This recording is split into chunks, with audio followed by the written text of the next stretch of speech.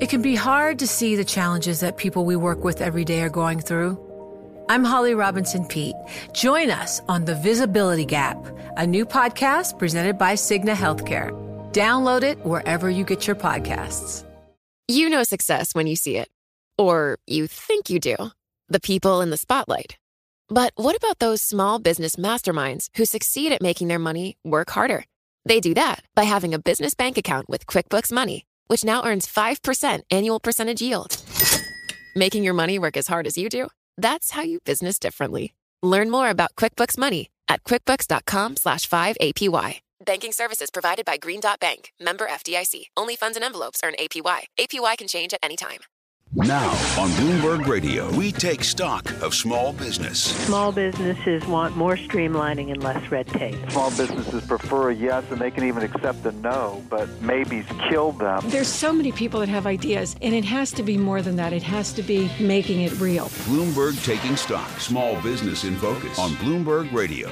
Listen up, all you potential male fashionistas. You know, maybe you don't want to wear the same uniform as everyone else, but you don't want to look like you're trying so hard you push the fashion envelope right off the table. Well, enter Flag and Anthem. Subtle, smart, well-made style for the kind of guy who values hard work, but also knows how to unwind and have a good time. And I think, even though I've just met him, that sounds very much like the co-founder and CEO of Flag and Anthem, Brad Gartman, who's joining us now in our New York studio. Welcome.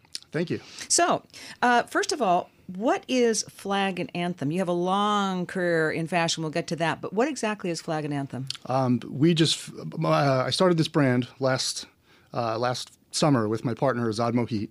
He and I have been together for several years, and we just saw a massive void that we believe in the marketplace.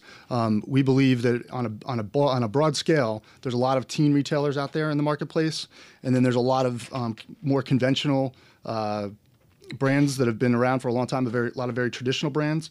And we feel for a 25 to 35-year-old guy who's just the average guy who's entering into the workforce, he wants a digestible price point. He wants high quality. He wants a fit that he can understand.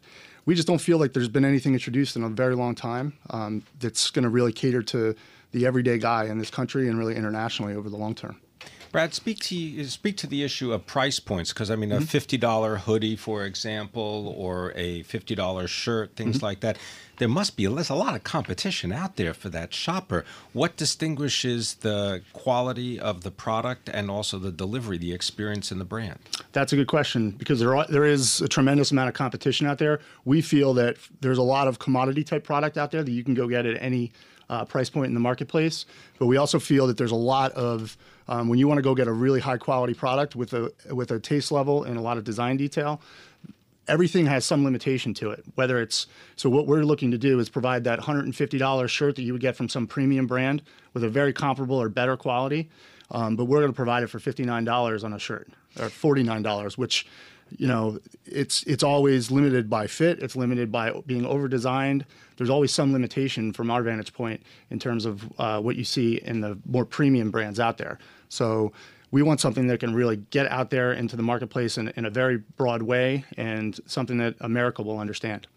So you, like Bruce Springsteen, from New Jersey. How did you get from New Jersey down by the shore to Macy's and where you are now? You have a kind of a long and substantial career in the fashion industry. Sure. As I mentioned, my partner and I are in this together. We're tied at the hip. He's actually in Tokyo and traveling overseas, and I'll be leaving this weekend.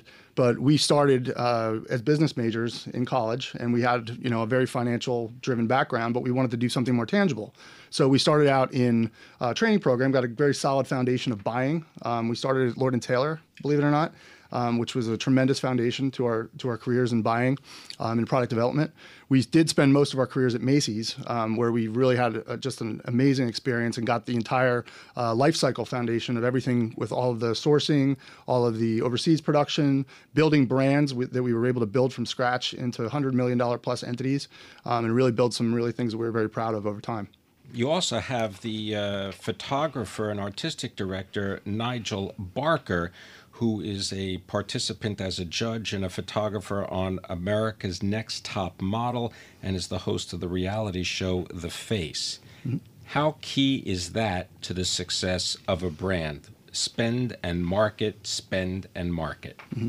Well, Nigel's involvement has been just a real fortune for us because we've always had a focus on product and being able to sell product. Nigel really elevates just the entire cachet of our brand, his involvement. What he's been able to provide is a multitude of things. First is just his taste level and creative element in our design input. His photography abilities and having his involvement in a lot of our creative assets and our campaigns as we go forward is, I can't think of anybody better that we would ever want to have as our advocate. A couple other things that Nigel will be doing is in the marketplace, really being our advocate and a brand ambassador. So he's been just a real, it's been very fortunate to have him out in the media, wearing our product, having his network of advocates, because they all share a tremendous taste level and very aligned with where we want to go as a brand. So, final question: what's your dream? What's your vision? Where can we see Flag and Anthem now, and where is it going to take you? Where are you going to take the company?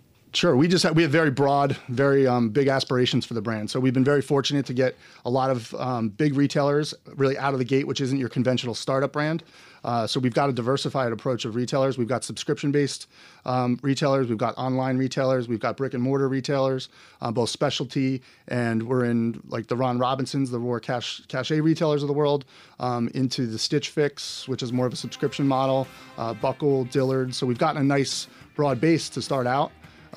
But where we want to go is we have much bigger plans. We foresee this can extend into other categories, accessories, more dress, women's, other categories of business that we all feel can really elevate and take this brand to another level. We got to leave it there, but I want to thank you very much. Brad Gartman is the co-founder and the chief executive of Flag and Anthem. This is Bloomberg. The countdown has begun. This May, 1,000 global leaders will gather in Doha for the Qatar Economic Forum powered by Bloomberg, held in conjunction with our official partners, the Qatar Ministry of Commerce and Industry and Media City Qatar, and premier sponsor QNB. Join heads of state, influential ministers, and leading CEOs to make new connections and gain unique insights. Learn more at QatarEconomicForum.com.